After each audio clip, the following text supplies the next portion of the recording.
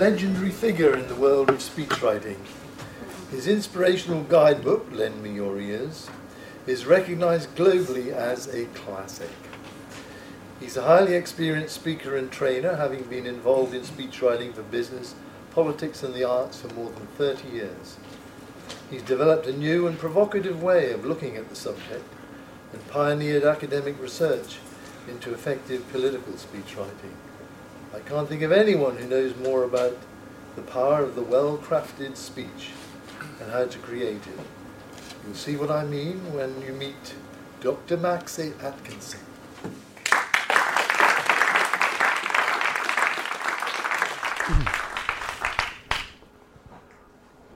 Well, thank you, Fred, and good morning, everyone. This is really a trip down memory lane because I'm quite often asked about the claptrap experiment that I was involved in 1984, and even though it was a long time ago, people still seem to remember it. And there are a couple of things I want to sort of put on the record today. The first is to show you some of the things that were never filmed, because some of the things that were never filmed were the most important things in its success. But the good news for speechwriters is that it was essentially a victory for speech writing. So that's really what I'm going to show you, the clips, some of the clips at the end. But first of all, I'm going to say a little bit about how it came about, and then go through the embarrassing business of showing you some film of what I looked like 30 years ago. The whole thing grew at a conference. There used to be, before this conference was organised, a wonderful conference held after every general election at Essex University, consisting of academic political scientists, media people, and real-world politicians, of interesting mix. And I remember one of the media people saying, the thing about this conference is you have to realise that all the people here from the media want to be academics, and all the academics want to go on TV. It turned out that this was very true, because by the end of that conference I was being pursued by 3 or 4 television programmes, one of which was Newsnight and one of which was World in Action. Now, for those of you from abroad, I have to tell you that this World in Action show used to be a very widely watched programme. It used to come on after the country's most popular soap opera. It was watched by between 10 and 15 million people every time it went on. At the end of this conference, I was cornered by a producer from the World in Action programme who said to me, "Don't sign up with any of these bastards till you've spoken to me," which I thought was interesting. The following day, the first day of the next week, I got a phone call from Newsnight, to BBC Newsnight, a programme that enjoys about 700,000 viewers and various dogs. That happened 2 or 3 days running, and I thought, what's going on here? Newsnight really want me on. And I knew that nobody would watch Newsnight. So I thought, well, I better phone this guy, Gus MacDonald, who was the guy from Granada Television, and see whether it was just the beer speaking. So I phoned him up and I said, now look, Newsnight keep phoning me. What about what you were saying? And he says, I've had a brilliant idea. Can you come to London? To which, of course, I said yes. The next day I went to London for lunch, and he said to me, I've had this idea. We'll find a woman who's never made a speech before. You can coach her, and we'll film the whole process. And I immediately said to him, bear in mind, I was a straight academic who had never trained anybody in my life. I'd never even written a political speech at this stage. So I said, but what if it doesn't work? To which he said, oh, that doesn't matter. We'll just roll the credits. As she gets up to the podium, we'll roll the credits and freeze the film. It'll be a much better way of telling the story, this is interesting, of telling the story of your research than the boring BBC Horizon programmes where you have an academic sitting next to a row of books. And I thought, well, that's an interesting idea, so let's go for it. What I didn't know was, the night before Anne Brennan made her speech, she asked him the same question, what if it doesn't work? To which he replied, it just means the book's no bloody good. something he denies. So this is the story, in a way, or the background story of the Claptrap experiment, which was possibly the first ever fake it programme on British television. Except it was genuine in the sense that she was a very genuine member of the SDP, and I have to give a little bit of political background, especially for the youngsters among you and the foreigners among you. You have to understand that in 1984, the left of British politics was in serious difficulties, so much so that a new party had been formed, the Social Democratic Party, which had been formed by some people who had served under Harold Wilson's Labour government. And this particular speaker that we're going to see was a representative of the SDP. And I'll have to fill in some of the background as we go through looking at it. So the first clip that I'm going to show you really illustrates some high-tech, really high-tech. You'll be interested, techies among you, to see an Apricot computer, if anyone can remember Apricot computers, which had two 750K floppy disks. And at the time, I thought it was quite impressive that they managed to get this into the picture. So this was the start of the show. Weldon Action challenged Dr. Atkinson to put his theories to the test, to reveal the tricks of the speaker's trade and transform Anne Brennan into an orator. There is only one banner that Britain flies. Voices have been raised protesting. Some local authorities control £2 million.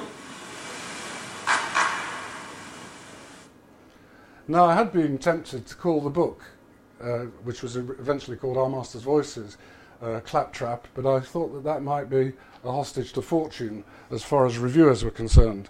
However, Granada Television had no such qualms. That's what they called it, and why it was called that was explained by a rather young chap at the start of the film. What you're actually saying in this book is that politicians use tricks to make people like me clap. Yes, and more than that, in fact, there already is a word in the language which everybody knows for referring to it, which is claptrap. A lot of people think that means the sort of thing politicians say, but in fact, if you look it up in the Oxford Dictionary, you find that it means a trick, device, or language designed to catch applause. And when you look at the tapes, you find that there are various things that they're doing over and over again, which occur just before the audience start to applaud. Now, those things that they're doing over and over again, some of you will be familiar with, especially if you've read my books. What had astonished me during the course of doing the research was just how regular it was that audiences were applauding after the speaker had used one of a very small number of incredibly simple rhetorical techniques. And although certain classicists have attacked me for merely rediscovering the wheel, I really don't care, because if the wheel is worth rediscovering, it's good that people should know about it. And I do think that the focus on what actually triggers applause perhaps gave us access to the big rhetorical techniques that really do work for people.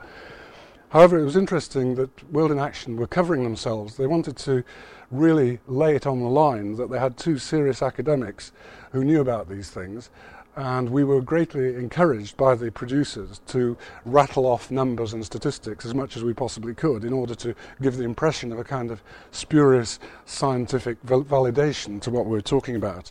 And this is illustrated rather nicely by one of my best friends who's now at UCLA, John Heritage, who had been doing a related study at the time and was deeply embarrassed because he was in a sociology department he was the only non-Marxist in the department. And Anne asked him who the star speaker of our age was, and you'll see him hesitating somewhat as he leads up to announcing the name of the star and some of her achievements. One has to say that Margaret Thatcher is the outstanding success of modern times. One of her speeches as party leader, which I looked at, in the 45-minute speech which she gave, over 10 minutes of that time was occupied with applause. She was applauded 77 times in 35 minutes. And that's a tremendously effective rate. Once every 4 sentences on average, she was applauded. So we were trotting these numbers out. So there's quite a lot of stuff of John and I showing Anne how these techniques work. Another segment of the programme, of which there was a great deal, consisted of the voice coaching, or at least work with the voice coach. And this, I think, was partly because they wanted to get the parallel with Margaret Thatcher going, and also because the Granada television people thought that it was really good television to show voice coaches in action, especially on the stage of the Royal Shakespeare Theatre in Stratford-on-Avon. Mrs. Thatcher had her voice deepened and her range improved by experts at the National Theatre. Anne went to get her voice coached with the Royal Shakespeare Company. 5, 6, 7, 8. Not bad. And open mouth and then just sigh out. That's good. And jump. Hey! Hey! Good. And again. Ha! Ha! Ha! But that so much of earth and water wrought, I must attend time's leisure with my... I don't know if there are any voice coaches here, but and I'm hesitant to say this because it sounds as though I'm rather doing them down. But when I asked Anne how much she thought this had helped, she said not at all. She hadn't done any of the exercises that she'd been set by the voice coach, but although it may have been that the actual official exercises did her no good, I do think that the involvement of Cicely Berry from the Royal Shakespeare Company gave her confidence because she felt that she was in safe hands. Little did she know that we were very unsafe hands because we'd never written a speech before. And in fact, I don't think Cicely had ever been involved in a political speech either, but certainly Anne Brennan thought at least that we knew what we were talking about. So I'm not sure that the actual voice coaching itself helped very much. What did, however, help was the speech writing. But the trouble was that the speech writing part of the show was faked, somewhat faked, and I'll explain what I mean in a moment. There was a point in the speech where Anne and I went to the Trades Union Congress to watch Arthur Scargill speaking, and we discovered that I was supposed to describe to her what he was doing, and as soon as I started speaking, I was told by some delegates if I carried on speaking, they'd knock my bloody head off.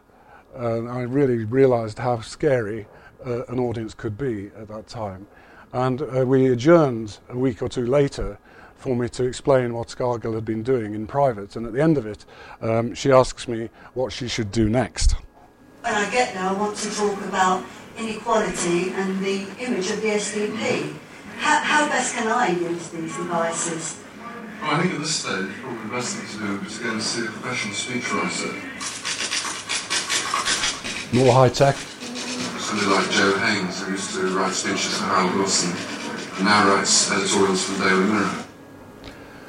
Now there's a problem with this, because when we arrived to do the filming, a major row erupted. He had been sent a copy of my book and asked to write a speech in line with what I'd been saying in it, and he'd done that. He handed the speech to Anne Brennan to inspect it, and she went absolutely berserk, accused him of trying to put Labour words into her mouth. He accused her of being a closet Tory, and it looked as though there was going to be no filming done that day whatsoever. So we said, and this was a pity we never filmed this, we said to her, look, is there anything in this speech you're willing to accept?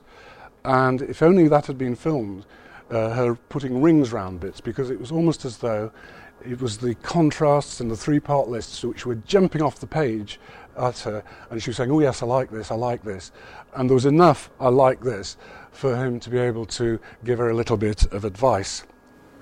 I think that the three-part list and the contrasts and my own preference for modest alliteration can come in here. So instead of really talking about Kevin, what I would like to see you do here is to say there's a party which should be more concerned with Bermondsey than with Burgundy. Let me just explain that for people who perhaps are unfamiliar with British politics. He says, rather than say claret, the reason for this is that the SDP were known as claret-drinking, Volvo-driving intellectuals. And Anne Brennan was wanting to basically make the point that if they were going to be successful, they had to attract more traditional voters. So the other thing to note is that the Liberal Party, which was closely aligned with the SDP, had just won a by-election in a place called Bermondsey, hence Bermondsey and Burgundy was introduced for her by Joe Haynes. That gives you the contrast and the alliteration. That council houses are more important than country houses, and that comprehensives are more important than colleges. That will give you a 3-part list, which not only this research, but my whole experience has shown me is the most effective way of delivering a speech or an article. It will give you a 3-part list. It will state the contrast, and it gives you the alliteration, which is good for effect. Okay, now, as I said, the actual speech writing itself took place a week or two later, and there were 3 of us involved. There was Anne Brennan, Gus MacDonald, and myself. We spent a Sunday, going through the speech in immense detail, and it was very much using what she thought and trying to translate that into form that would work effectively. So the debate in which she was going to be speaking was about inequality. And somebody had written a very tedious paper discussing utilitarian philosophy about equality. And at the speech writing session, I asked Anne, I said, "Have you actually read this paper?" At which point she said, "I hardly understand a word of it." And so we hung on to "I hardly understand a word of it" as a way of opening the speech. Now, I should say the other thing that was never filmed, tragically, was the rehearsal the night before. The first time she attempted to read the speech out, she read it out in a very similar kind of way, very boring, very tedious. Cicely Berry, however, got hold of her and said, "Look, you've got to do what actors do, mark up the script." And she showed her how to mark in pauses in the script. She showed her how to mark in mood descriptors, so she put in lots of adverbs, so things like challengingly, humorously, defiantly were put in the margin, and those produced changes in her intonation. And as we watch her speak, you will see that as she goes on, she actually gets better at what she does. So that, to me, was one of the big tragedies. Not only was the real speech writing not filmed, but also the second most important part of the success of the experiment was the rehearsal, the practice of the speech itself, all done the night before she actually gave it. As luck would have it, the opening line, which of course came in 3rd position, struck a chord, and I think one of the things we were lucky with was that it was a case of the emperor has no clothes. She was not alone in finding this particular paper unintelligible. Madam President, I feel very unequal in this debate. I've been through the background paper, and I hardly understand a word of it.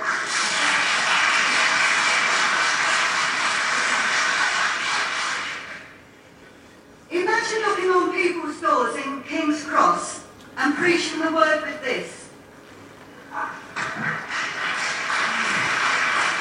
Those of you who were here a year or 2 ago may remember I did a talk on using objects as visual aids, and this was the point at which I realised that using an object could be effective as a visual aid.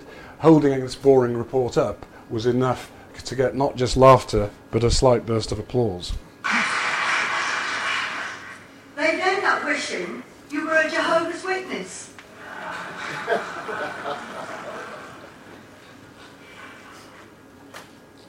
95% of you have had a higher education.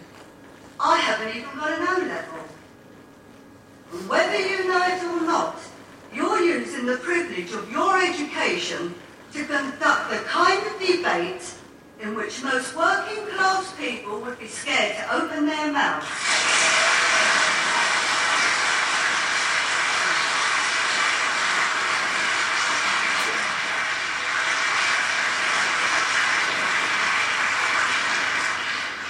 Now, whether we like it or not, tomorrow's voters are being educated in comprehensive schools, not cloistered colleges. Council houses are more common to the British people than country houses. We must never forget, Bermondsey is more important to the SDP than Burgundy. One of the things I think with that, which we learnt also, was that actually it would have worked better if she hadn't added that bit at the beginning. We must never forget. If she'd just done the 3 contrasts, the third one would have got the applause much more effectively and more enthusiastically than in fact it did. This next one, in the original draft, which she corrected, it said, "I have a confession to make." And she said, "I'd never say that." We said, "Well, what would you say?" She said, "I'd say something like, I'll come clean." And so we changed "I have a confession to make" to "I'll come clean." And as you see, it's a puzzle that leads to a solution that has a fairly dramatic effect. And by the way, for those of you who are unfamiliar, people from abroad, with British newspapers, you need to know that the Guardian newspaper was at this time quite a keen supporter of the SDP, and there was a fair chance that large numbers of people at this conference would be keen Guardian readers. I'll come clean, Madam President. And I hope it's not ground for expulsion. I don't even read the Guardian.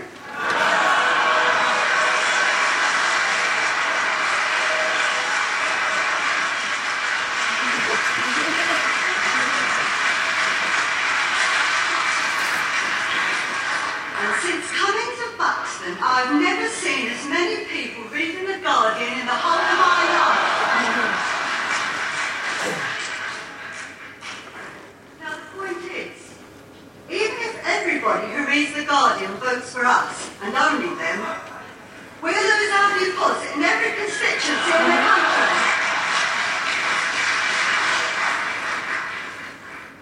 Never forget, no middle-class party ever won an election on the votes of the middle classes alone.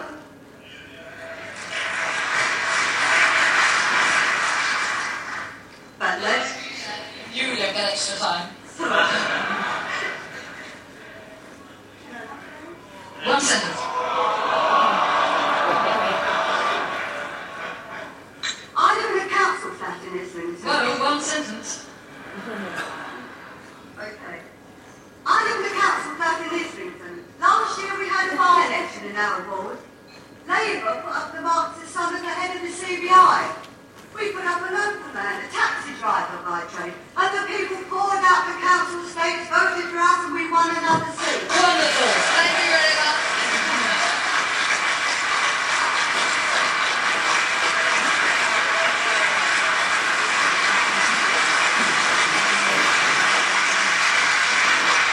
Okay, so there you have some excerpts from the 27 minutes that changed my life and quite a lot of other people's as well.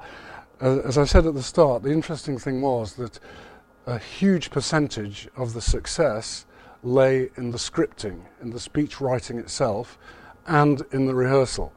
What the percentages of those two are, so I think it's impossible to say, but in my more speech writery moments, I'll sometimes say I think it was probably 80% lay in the scripting of the speech and 20% in the rehearsal. And over the years since then, I've come to the view that if the script, if the speech writing is good enough, if the text is powerful enough, the speaker has to be virtually dyslexic to fail. That's actually my current position on this. Interestingly, Peter Snow of Newsnight discovered what was going on in the course of this event. Robin Day, who was doing the BBC commentary, at the end of the speech had announced that this was the most incredibly good speech of the week, the only standing ovation for a floor speaker, absolutely fantastic. And then a few minutes later, Peter Snow had told him what was going on, and Robin Day erupted with disgust and disgrace and said, a dreadful story has emerged. It seems that it's a hoax put up by Granada Television, and this woman has been trained by a man from Oxford who's an expert in how people wave their hands about. And at that point I thought of suing on the grounds that some of you will know that my views about body language are not at all suggestive that it's the most important thing in the world. However, Snow was not put off, and I'll just end by saying he followed this with an interview of 3 activists who he wanted to say, he was trying to get them to say this is disgraceful. And one chap said, if you can be coached to get a standing ovation, I'd like a course of their coaching. And that, from my point of view, it's great good luck, because the following 25 years or so, that's how I've made my living.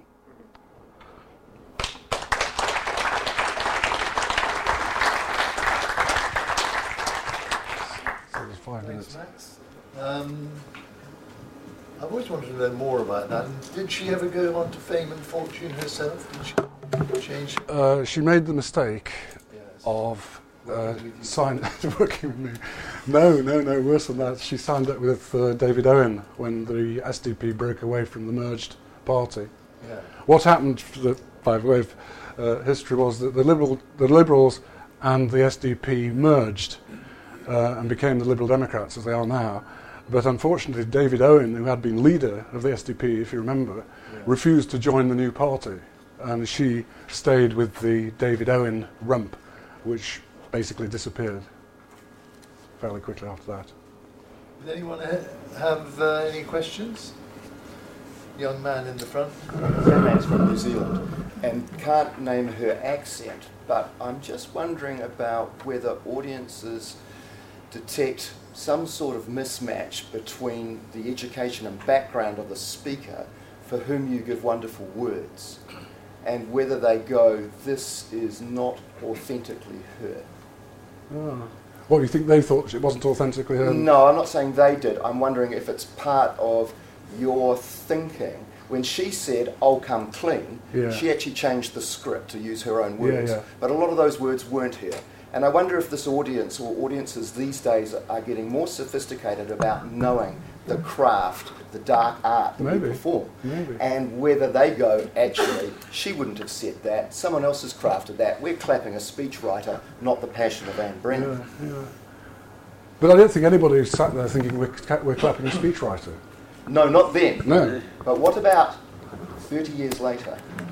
Well, I have views on that as well, but, which I've blogged about at great length. I think there is a real problem these days in the speech writing thing, the way in which speeches have become less important in British politics, unlike in American politics, where they still seem to be quite important. But that, I think, is another story. And they remain more important in British politics, I would argue, than a lot of British politicians believe. And the message I'm constantly trotting out to people is, don't forget, we have a Prime Minister who got the job on the back of a 10-minute speech at a beauty parade. And, people underestimate Cameron at their peril. Even this last week, there have been opinion polls saying that although Labour's way ahead in terms of the party vote, Cameron is getting much better ratings as for leadership than Ed Miliband. So, he's a bit of a dark horse, and those who want to say the speech is over, has had it, I think are taking a very high risk. I'm saying we've got time for one more question. And There's this gentleman here in the blue shirt. Max, hi. Hello. There's one aspect of the scripting that you didn't touch upon, and that's the stride length of the phrases. If you notice that she was trapped into looking down quite a lot at the text. Whereas if the phrases had been of a length that she could glance at a phrase, internalize it, and deliver it as coming from herself, I think her delivery would have been even better. Yeah. Would you agree? Yes, I would, but I think I don't think it was bad. I think it was pretty good compared with a lot of speeches you watch in terms of the looking down, and that looking down and picking up the thing is partly catered for in that speech by the use of slash marks. To mark in pauses. So I'm sure you're familiar with a single slash mark equals a slight pause, a double slash mark equals a longer pause, and she had that done in her script. It could have been better, sure, but the amount of rehearsal, that was the other thing which was frightening, was how little rehearsal there was. It was probably no more than an hour the night before the speech, maybe an hour and a half. And one of the things which people never used to believe me about, they say, oh God, how long did it take to do? Well, the whole thing, in terms of the filming, etc., probably took no more than 12 hours. Why didn't she rehearse absolute more? Maximum. Sorry? Why didn't she rehearse more? I think it was because she didn't realise how necessary it was. And it was, again, I think we were all learning because as I said, we'd never written a speech before, so it was a fluke, to say the least. And so we were learning, and one of the things that she'd learnt was that she needed to rehearse it. Happily, we had with us head of voice at Royal Shakespeare Theatre who knew a thing or two about rehearsing. And I learnt a tremendous amount from her, which I still use when I'm teaching. I'm still lifting. I'm still on good terms with Cicely Berry. She doesn't mind the fact that I rip her off. But a lot of her stuff is worth ripping off. Well, most of us rip you off, Matt. Sorry? Most of us rip you off. Oh, thank you. So long as with that tribute, we move on.